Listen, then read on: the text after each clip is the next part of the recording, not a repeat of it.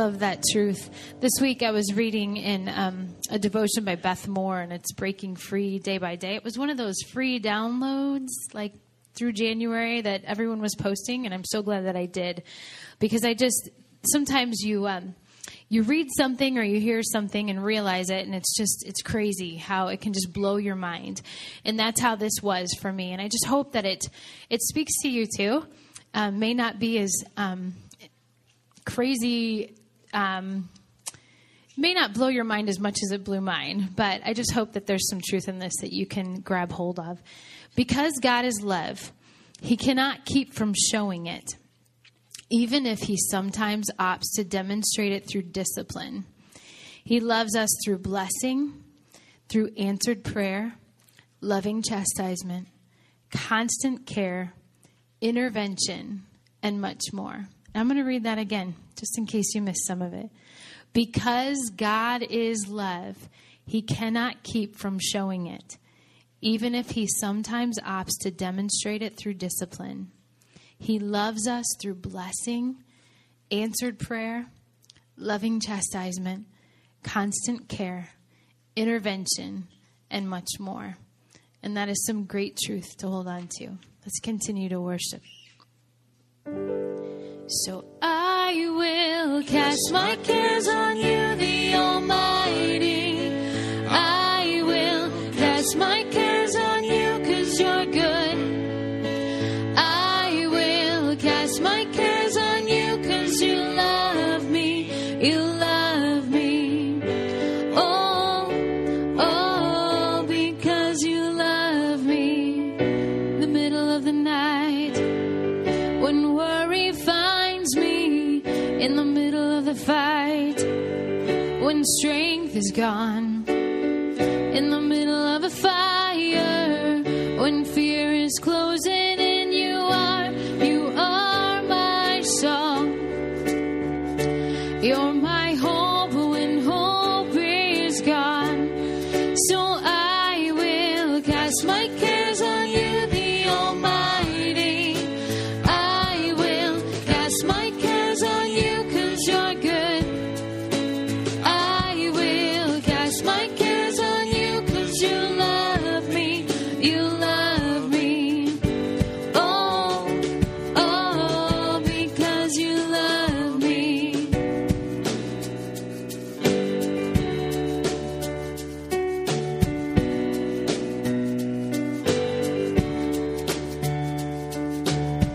In the middle of the night, when worry finds me, in the middle of the fight, when strength is gone, in the middle of a fire, when fear is closing in, you are my song.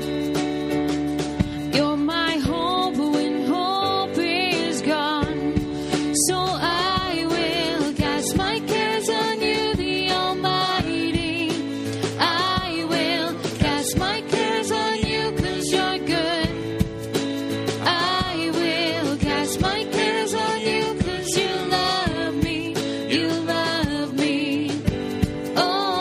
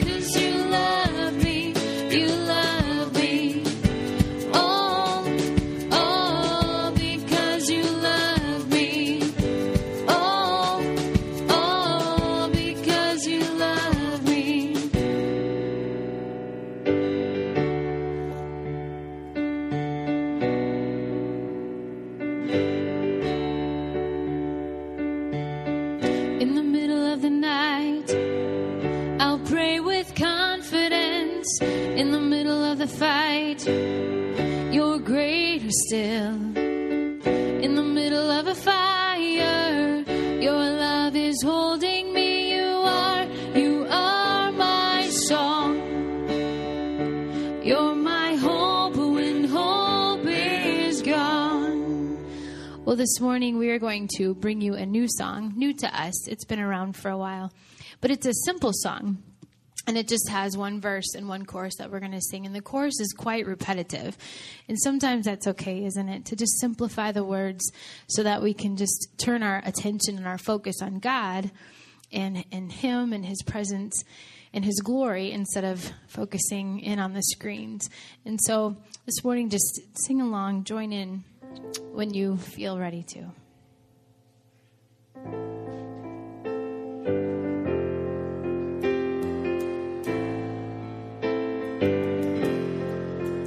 In the glory of your presence,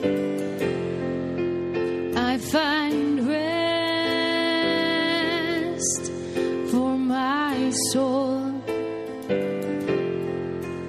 In the depths of your love, I find peace, makes me whole. I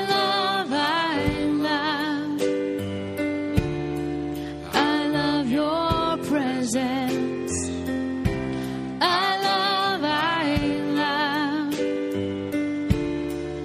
I love your presence. I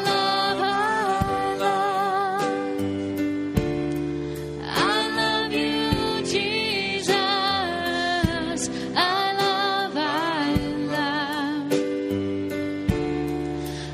love your presence. In the glory of your presence, I find rest for my soul. In the depths of your love, I find peace, makes me whole. I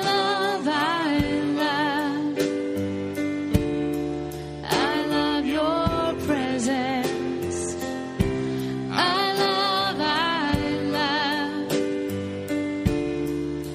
love your presence.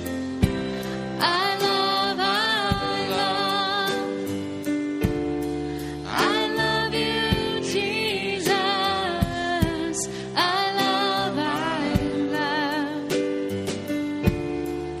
I love your presence. So sing in the glory, in the glory of your presence, I find rest for my soul.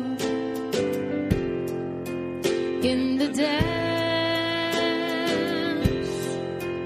of your love,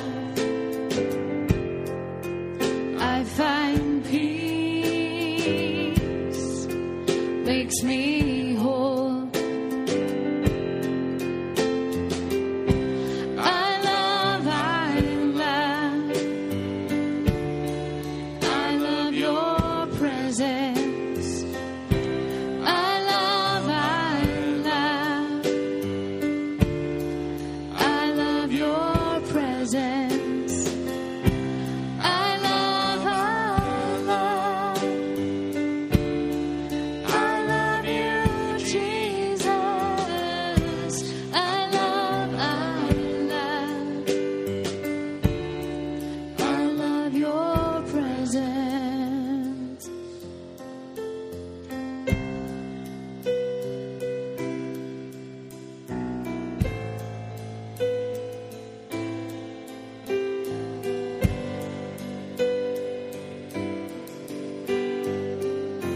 sing, oh, how he loves.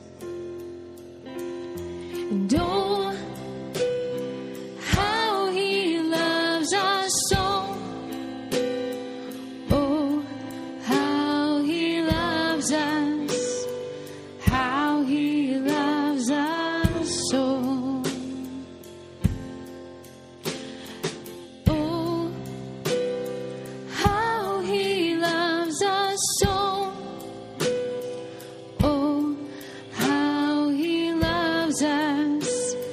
How he loves us so. Yeah, he loves us. Yeah, he loves us. Oh, how he loves us. Oh, how he loves us.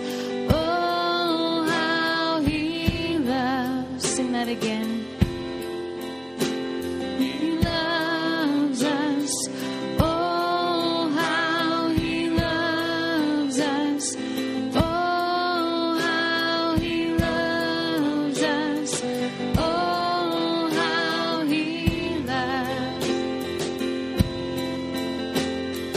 He is jealous for me. Love's like a hurricane. I am a tree bending beneath the weight of his wind and mercy. And all of a sudden, I am unaware of these afflictions eclipsed by glory. And I realize just how beautiful you are and how great your affections are for me. And oh, how he loves us so. Oh, how he loves us. How he loves us so. Yeah, he loves us. Oh, how he loves us. Oh, how he loves us. Oh, how he loves.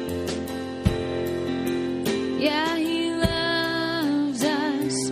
Oh, how he loves us. Oh, how he loves us.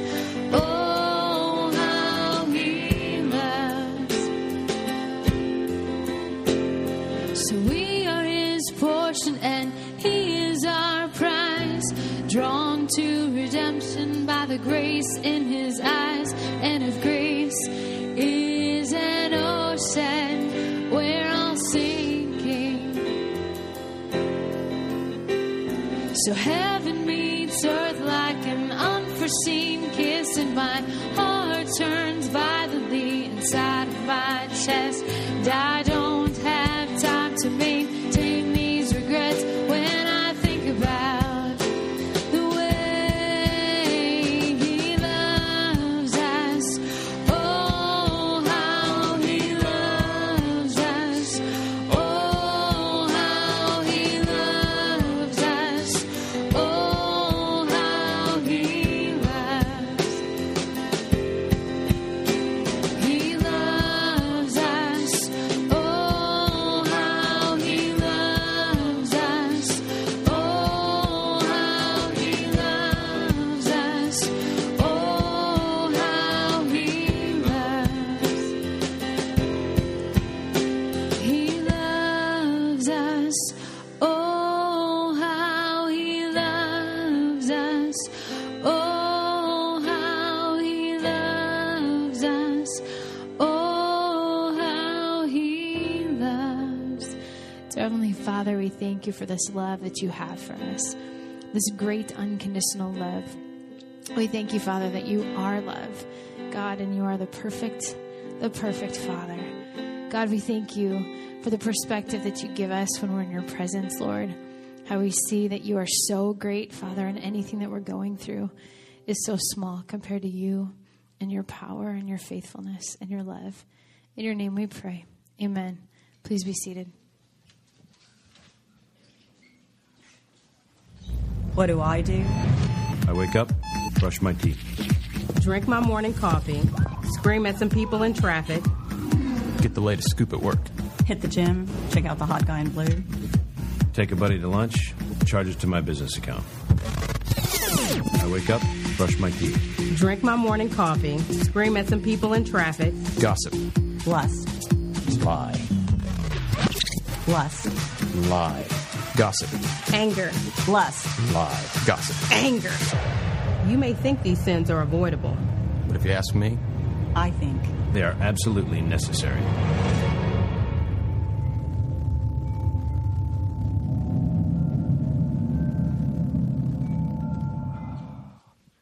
Not just coming soon, coming right now. Are you ready? You ready to talk about this? There are some sins that almost every reasonable person would agree are just dead wrong. Rape. I don't know of anybody that defends rape. It's wrong. It's a sin. Cold-blooded, random, senseless murder, just for the sake of it. It's wrong. Most forms of stealing, everybody says that's sin. It's wrong. We shouldn't do it. These are what we might call capital S sins. They're the big ones. But there are other sins that we like to spell with a small s. In fact, we might not even call them sins. We might refer to them as indiscretions, as mistakes, as a momentary lapse of judgment, something like that. These little s sins, for most people, they become universally acceptable. They're almost respectable, and they are certainly excusable. We just dismiss them. No big deal. We actually see some sins as necessary. We've rationalized that they in some way improve the quality of our life. They make life easier. They make life better. They're tactically beneficial, and so we go ahead and do them. Even though we may, as a culture, see some sins as acceptable, they are not right in the eyes of God. So in February, what we're going to be doing is talking about 4 ordinary little s sins that most people rationalize. Most people see as necessary to doing modern life. As we get started, what I'd like to do is look at some of the words of David from Psalm 139. These words are actually a prayer. David says, "Search me, O God, and know my heart. Test me and just know the anxiety, the anxious thoughts I'm having right now. Point out anything in me that offends you, and lead me along the path of everlasting life." What a beautiful prayer to pray as we embark on looking at our souls, looking at our actions and how we're living. And so what I'd like you to do right now in silence is just take those words of David and pray them in your heart to God right now as we prepare to hear his word.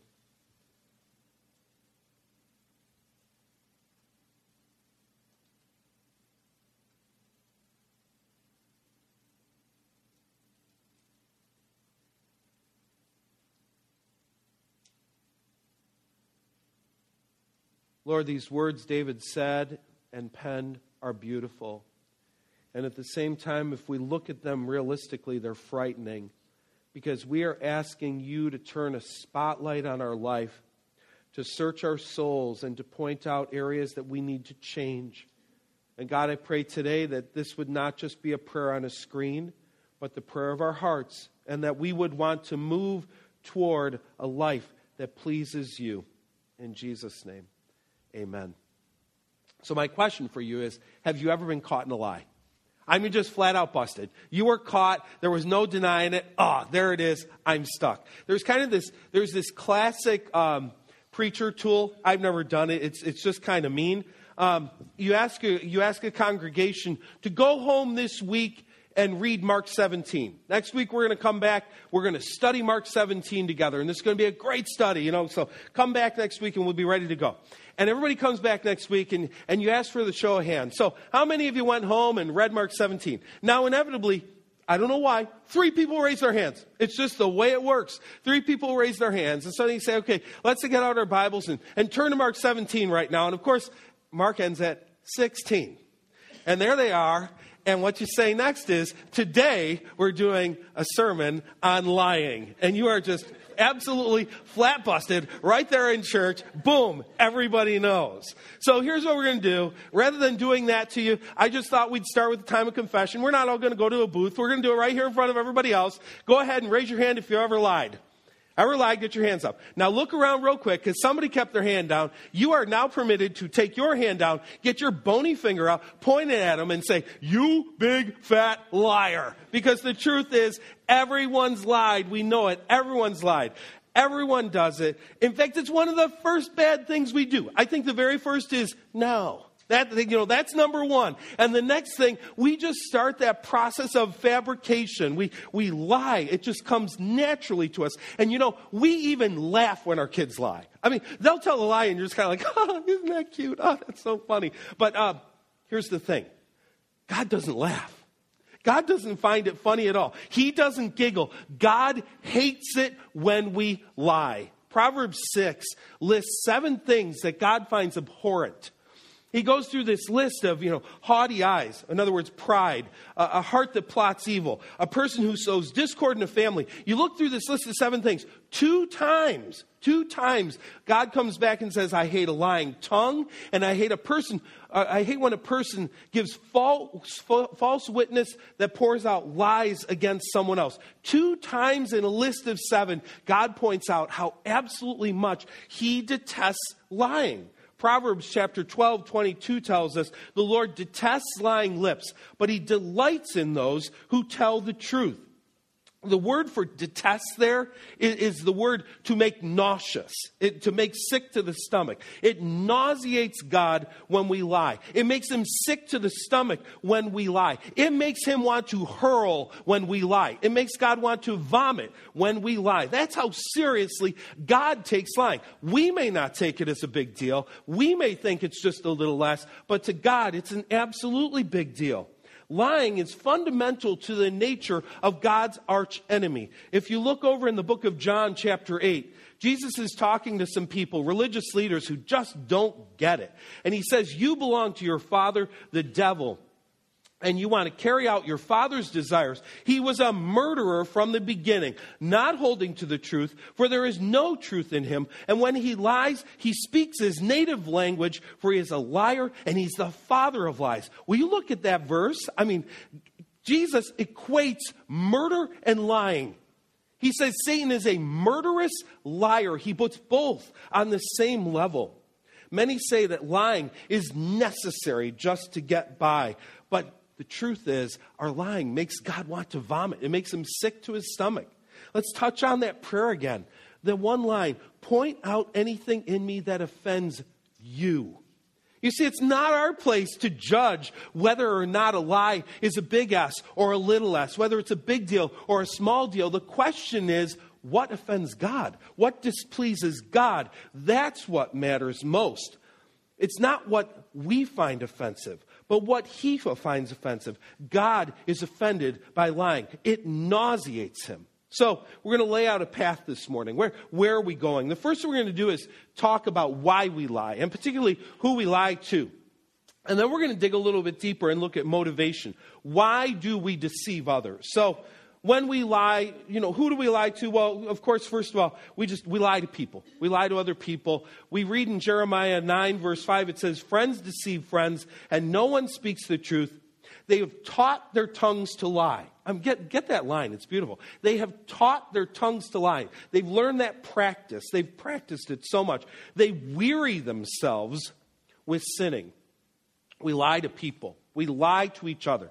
Now, according to research, and I kind of laugh at research these days because you can find research to, reinforce anything you want to say. So we'll see where this goes. But according to research, women lie 3 times a day. 3 times a day. Now, get out your calculator. It's about 1,000 times a year that a woman is lying.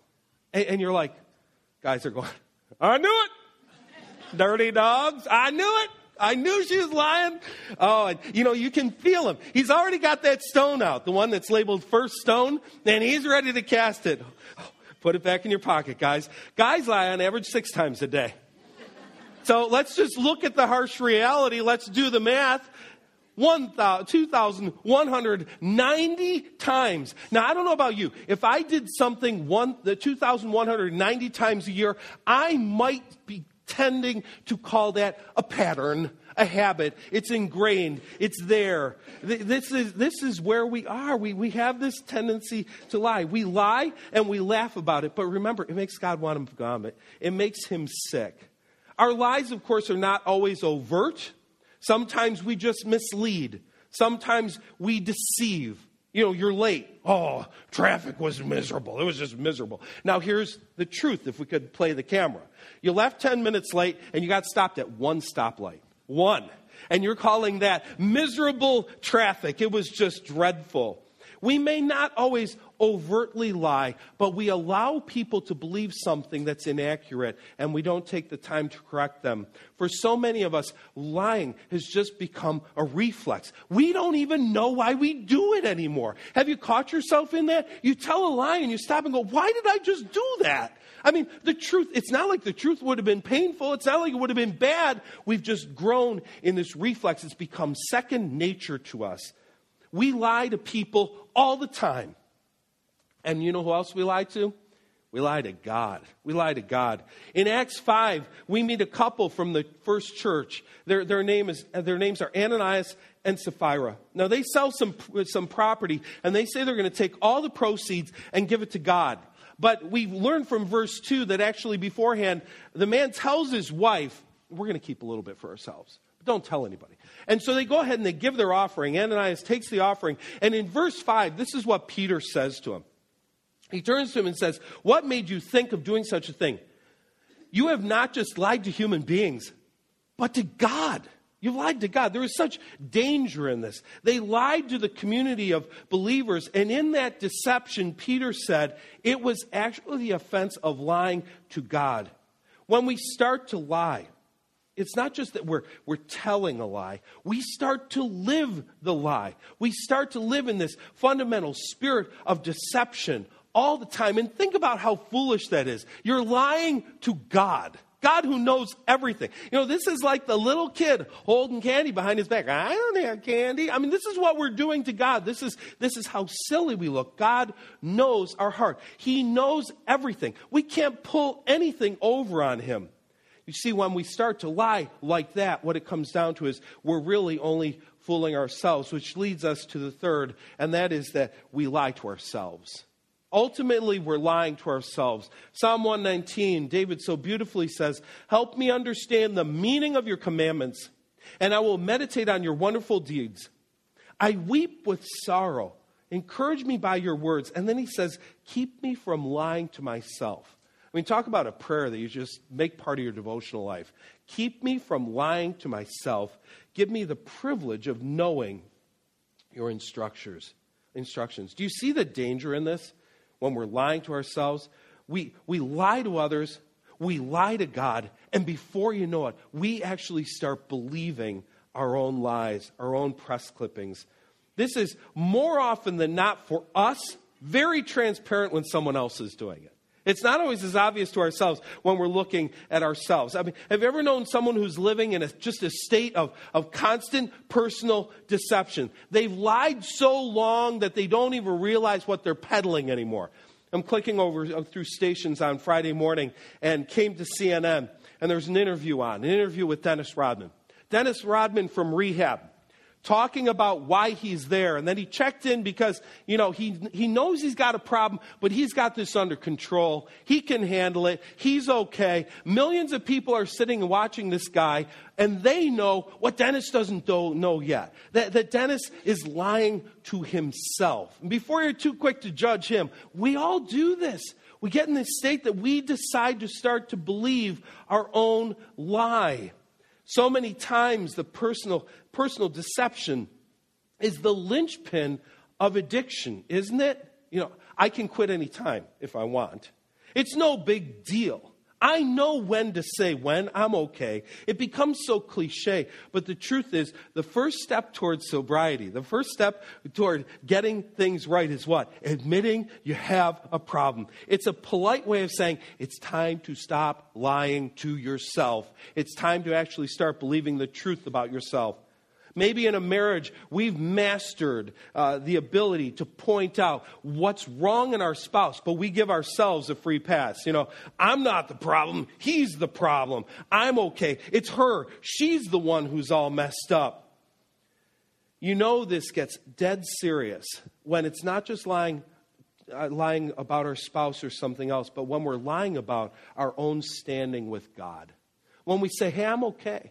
I'm all right. I'm doing okay. But the fact is there's no evidence of change in our lives whatsoever. John in his epistle says, if someone says, I know God, but doesn't obey God's commandments, that person is a liar and is not living in the truth. Identifying the problem is a first important step. We lie. We lie to other people. We lie to ourselves. And sadly, we lie to God. Knowing that I do something is important. I can't change if I don't know what the problem is.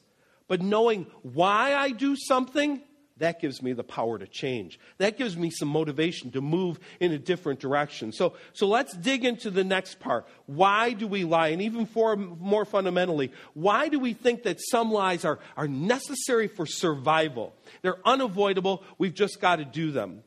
Why do we find ourselves 5, 6, 7 times a day believing that a lie would be better than the truth? What I want to do is look through some categories of necessary lies. Not all lies, because we admit some lies are just, they're wrong. We should never do them. But there are some that we see as tools for survival. They're necessary to some degree if we're going to make it through life.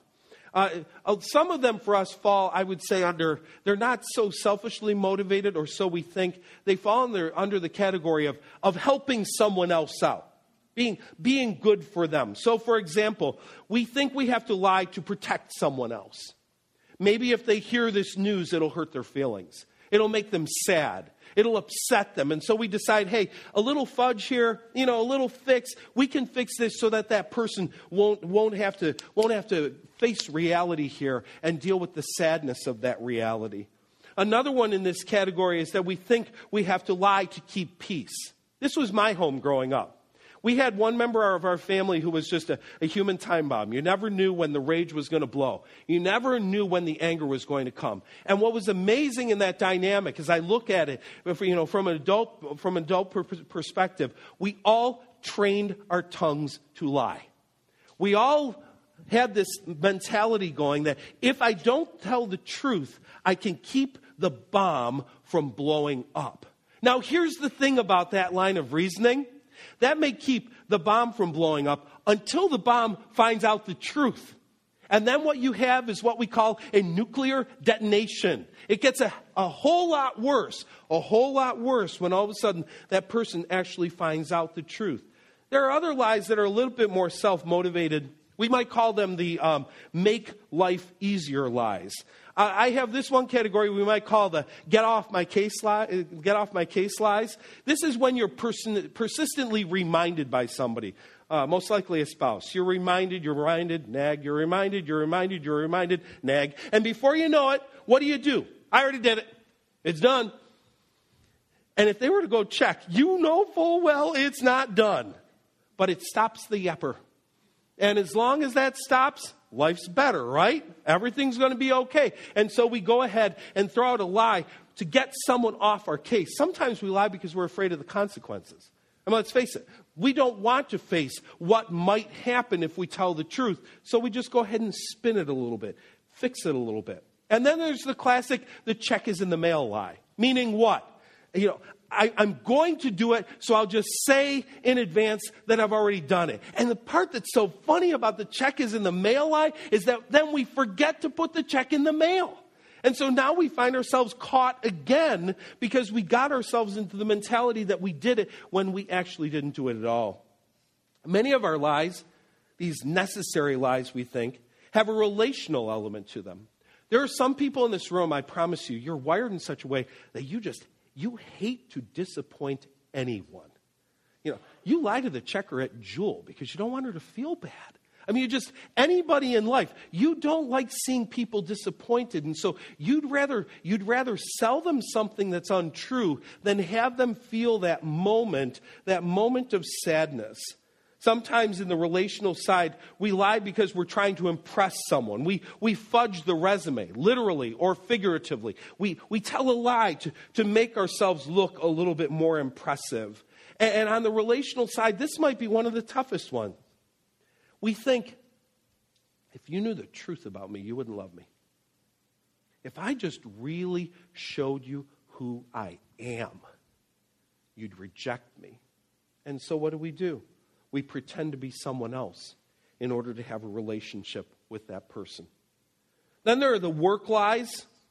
There are some people I know if we had a conversation today, you'd say to me, hey, you're a pastor. Lying in your business is a job hazard. Generally, it's not a good idea for pastors to lie. But you don't understand my business. In my business, I'm not going to make a sale if I don't make this product better than it really is. I'm going to have trouble with my boss if I don't go ahead and do a little spinning and add a little fluff here that really doesn't exist. And so what's really happening is you've decided that when you go to work, you got to leave your virtue sitting here in your chair at church, or you got to leave your virtue sitting at home in the kitchen, but you can't take the virtue of truth to work, because if you do, it's going to be detrimental. And so you start to develop a duplicitous lifestyle where you say, I have my work lifestyle and I have my home/church lifestyle, and you end up becoming two different people. Then there's this other category of necessary lies that we might just call the snowball factor, which is so appropriate looking outside today, right? We lie to maintain the lie. I mean, how many of your favorite sitcoms, an episode or 2 or 5 or 10, has been centered on this one, on this theme alone? That a person tells a lie, and then before you know it, they kind of almost get caught, and so they tell a lie to cover for the lie, and tell another lie to cover for the lie, and we just get this compounding thing going where we even forget why in the world we lied in the first place. But you know what? There's another snowballing effect as well. As we lie, we start to believe our own lies. And before you know it, we're just living one big lie. Our character fundamentally changes. We move from being one who lies to being a liar, to just being a person that is characterized by the habit of lying. Think about this. Why do we typically lie? The bottom line is, we tend to think that our lie in some way is better than the truth. So rather than honoring God with the truth, we choose to lie. We think that lying will gain us security. Yet the more we lie, the more insecure we feel. We might get caught. Now what's going to happen? And so we grow in that insecurity. Here's the fact. You cannot build a life of integrity based on a foundation of lies. I assume you're sitting here today. I mean, there are other things you could have done with Sunday morning. You could have slept in. You could have read the paper. You could watch TV. You could do something else with this morning. You came here today because you're hoping to build some integrity in your life, to change your character, to see some growth happen. You're not going to build that integrity based on a foundation of lies in your life. We think that lying will get us what we want, and yet with these lies, we have much less of what matters most. I may think that if I lie, you'll like me more. Yet the truth is, we cannot have a real relationship if you don't know who I really am. What that person has is a friendship with a faux friend. So what do we have? We're believing something that is not true. It's just absolutely untrue. And the lie is stealing from me the thing that I desire most. Why? Because we have a spiritual enemy who is the father of lies, and he wants to distance us from the truth. So the more lies we tell and the more lies we believe, the less the truth lives within us. I want you to imagine for a moment that this table epitomizes truth. In fact, if you're looking at it from the right angle, it almost looks like a capital T. This is truth. And here's me. I'm being just my real, authentic self. The more I lie, the more I distance myself from the truth. I just keep creating distance between me and the truth. And of course, the more that I don't lie and I want to embrace truth, the closer I draw to truth. Now here's what we need to remember. Truth isn't a concept. Truth is a person. What does Jesus say in John 14:6? I am the way, I am the truth, I am the life. So when we're lying, we're pushing ourselves away from Jesus. When we lie, we are creating distance in our relationship with God.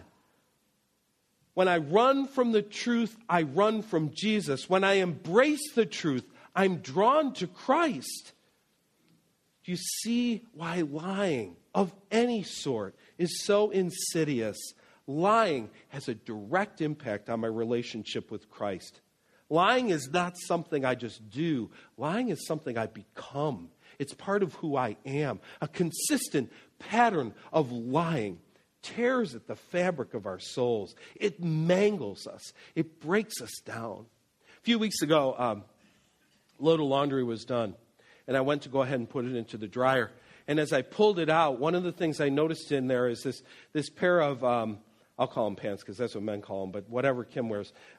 This pair of her kind of lounge, kind of soft, she wouldn't wear them in public pants, you just kind of wear them around the house thing. You know what I'm talking about. I meant to ask her what they're called, but anyway, those things.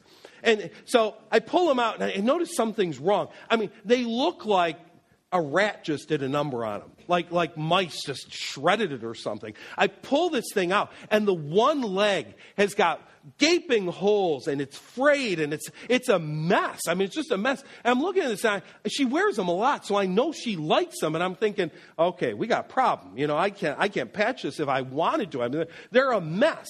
And what I came to realize is I took them out, showed her. She's like, oh no, the world has ended. So anyway, we look at it, we realize what happened is the leg got caught under the wringer. And it just mangled that leg. It just did a number on that leg. What happens to us? When we submit our soul to a diet of nonstop lies, our character gets caught under that wringer of lies. And before you know it, our soul is in tatters. The fabric of our soul absolutely disintegrates. Lying pushes us away from the truth. And truth is not a concept. Truth is a person. And if you're a Christ follower, you don't want to be being pushed away from the truth. You don't want to be being pushed away from Christ. That is why it is so important for us to embrace the truth. As I step closer to the truth, I realize I don't have to lie. No lie is necessary. Now, rather than believing that my lies will help, I know that my lie does not help. My lies do not set me on a path to freedom, but a path of destruction and a path of bondage. That is why Jesus says about the truth and not a lie. He says what? That it's the truth that will set us free. It is the truth that breaks us free from bondage. Lying, living a lie is just so binding. You forget who you told what, and you're just in this constant bondage of the lies. We lie, we forget who we lied to, we forget what we said, we lie to each other, and each lie that we takes us one step away and another step away and another step away from the embodiment of truth. It takes us away from Christ himself. Why do we lie? Because we do not fully embrace Christ. We do not fully embrace the truth. We lie because we have yet to believe that God is to be desired more than life itself. We fall from something less than what is greatest, the truth, and his name is Jesus. Now I want to show you a verse right now, and if you've been around church since a kid, I would dare say you've seen this verse dozens of times, maybe hundreds of times. You probably memorized it and earned a little arrowhead in Awana or something. I mean, you know this verse. Proverbs 3, 5, and 6. It says, trust in the Lord with all your heart and lean not on your own understanding. In all your ways submit to him. The classic word used there is acknowledge him. And he will make your paths straight. Have you ever really thought about how that verse works in everyday life? I mean, this verse is ingrained in a lot of us. Have you thought about how that verse works in everyday life? Let's apply it to this topic. Few reasonable people would deny that the Bible condemns all kinds of lying. I don't know of anybody reasonable who would say God, by character, is a lie. And we know God doesn't want us to lie. Trust in the Lord with all your heart. And don't lean on your own understanding. What's our understanding regarding little s lies? Some lies are necessary. Sometimes I don't have a choice. I just have to lie. Sometimes a lie is better than the truth. These are the lies we've chosen to believe. Lies that are clearly not in alignment with the teaching of God's word or Christ's character. What's my own understanding? I've got to lie. If my life is going to work, I've got to lie. But Proverbs 3:5 says, don't lean on your way of seeing life. Don't lean on your own understanding. It goes on to say, in all your ways, submit to him. In all your ways, choose what he says over what you think to be true. He says, don't lie. I think I have to lie. But I choose to submit myself to his version of the truth, which is truth, rather than to my version of the truth, which is a lie. So I choose to not lie. And it ends by saying what? He will make your paths straight. Now that verse means a lot more to the ancient world than it does to us, but I think it's pretty good for us this week. Because there were some people out all week long making the path straight for us, right? All week long, you saw those plows running by, taking care of the drifts. And, my son this week came to this realization that drifts and Mazdas aren't good friends. Tried plowing through one of those. He needed someone to go before him to make the path straight, to clear the path. God wants to do that in our lives. We learned early on, the straightest line between 2 points, A and B, the quickest is a straight line. God wants to create straight lines in your life. He wants to get you directly from point A to point B. Life works best when we do it God's way, not our own. He knows the map. He created the road. He's saying, if you'll do it my way, you're going to be amazed at the freedom you experience. So I have a simple question for you today. Why not trust God? I mean, you invested an hour of your life this morning. Why not actually trust God instead of your own understanding? Why not take a step toward truth this week? Here's an idea. For 1 week, try to live a lie-free lifestyle. 1 week. Just this week, I'm going to avoid that habit I have of making it up as I go. And in fact, even if I do catch myself lying, I'm going to stop long enough to ask myself the question, what in the world's going on there?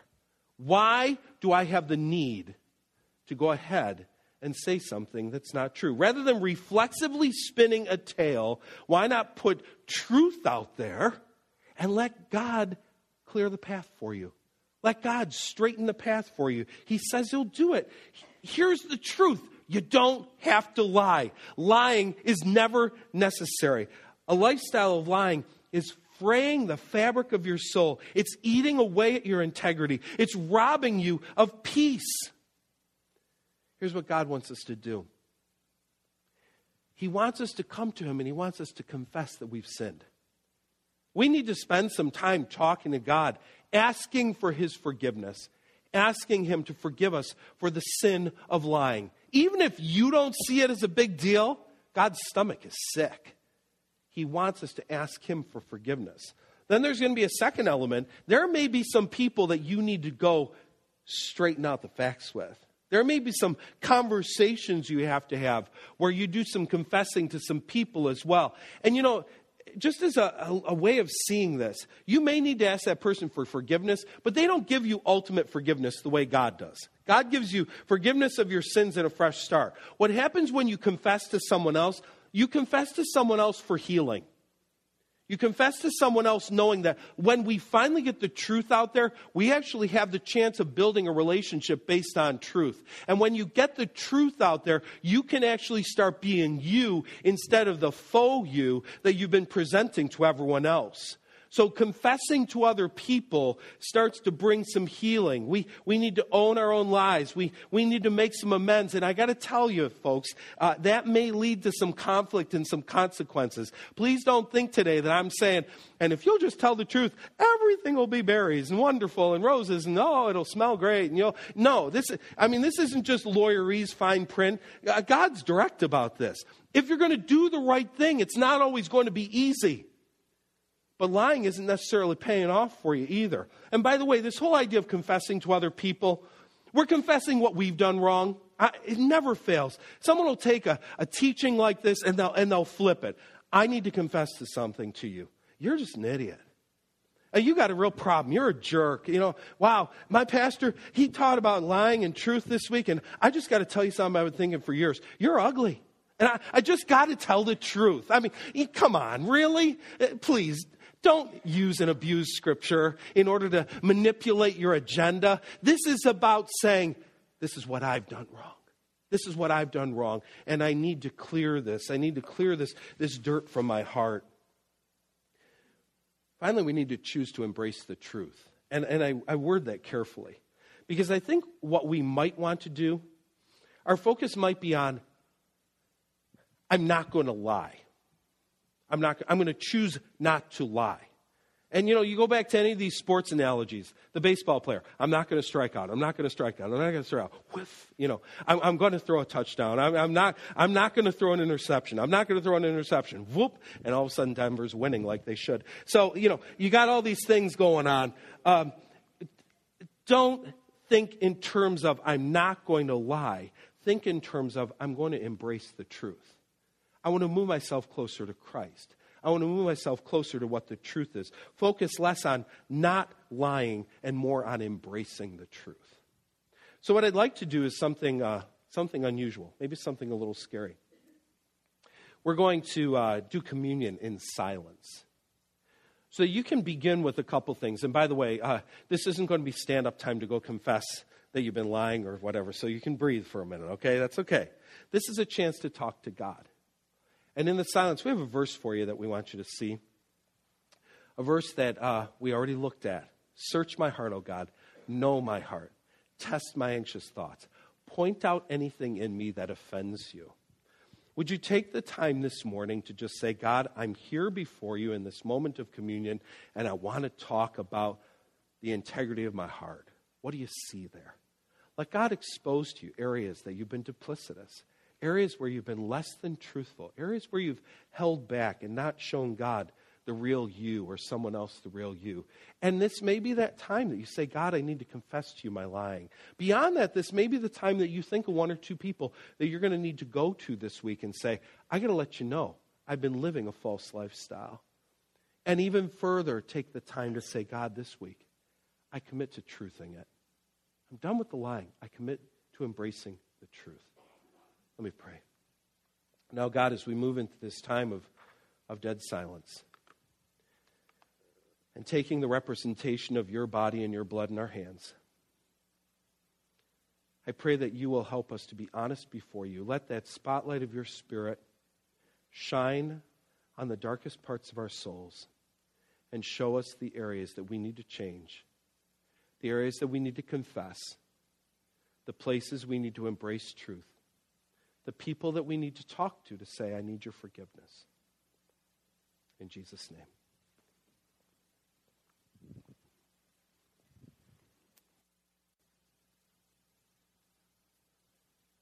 Moments of silence are so intimidating.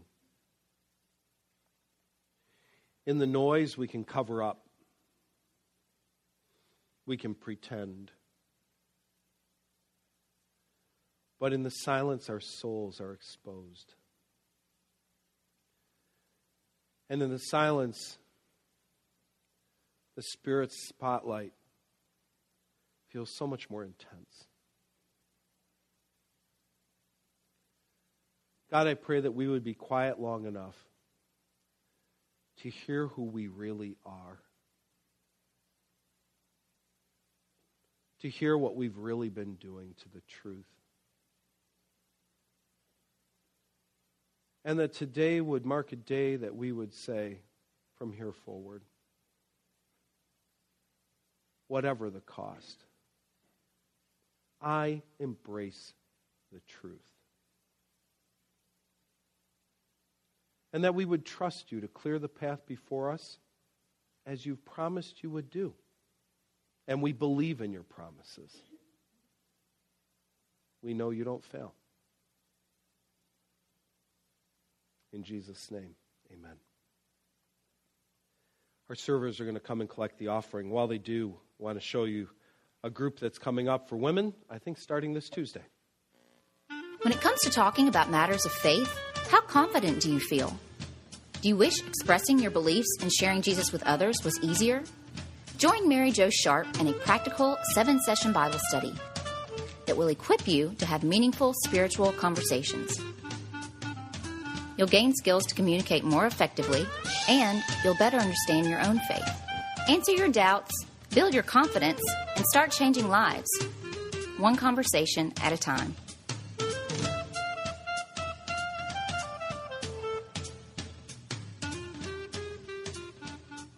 So just like all the other groups that we offer, you can go to our website and register for that. It gets started this week. Again, that opportunity to know how to better go about the process of having conversations with other people about Jesus. And again, it's a women's group that'll be offered at the warehouse. We've had a week of just really good food. We had our annual meeting Monday night and had soup and chili, and it was great. You know, it was cold outside, but boy, we felt warm inside. And then yesterday, our guys got together at the warehouse for the Super Saturday event, and we snacked and nibbled our way through the entire day. And what are our students doing in response? Well, in a couple weeks here, they're deciding they're just not going to eat. For 30 hours, they're going to go without any food. And this is their way of helping to support people around the world who are starving, people who need some food. It's good every once in a while to fast. It's good to celebrate. It's good to have a Super Bowl party and eat a lot and have fun. But it's also good sometimes to know what it's like to not have. And we have the chance of supporting our kids. In fact, there will be a table in the hallway today if you want to go ahead and support one of the kids who are going to be going about this process of 30 hours of no food in order to help someone out. Make sure you go ahead and stop there today. Why don't you stand? We're going to head on our way back out into the snow. It is my understanding the groundhog saw a shadow today, which means absolutely nothing. Absolutely nothing. It's meaningless and worthless. But anyway, I did want to let you know on your way out today, I'm not going to be at the door. Wasn't there at the beginning. We tell people to share, and that means they share their diseases sometimes too. So I caught whatever the plague is that's going around and coughing and playing the fever game and all that. So I hope you don't mind for 1 week. I'd just rather not share my diseases with you. All right, let's pray and we're going to head out. Father God, I thank you so much for this great day to be able to look at your word and what it says about honesty and integrity when it comes to the truth. I pray that we would be people who would not only say we're Christ followers, but that we'd live like Christ followers, that we'd embrace the truth at all times, no matter what the cost, because it's the right thing to do and it's a reflection of your character. And we want to be children who reflect the character of our true Father in heaven. In Jesus' name, amen. Thanks for being here today. Enjoy it.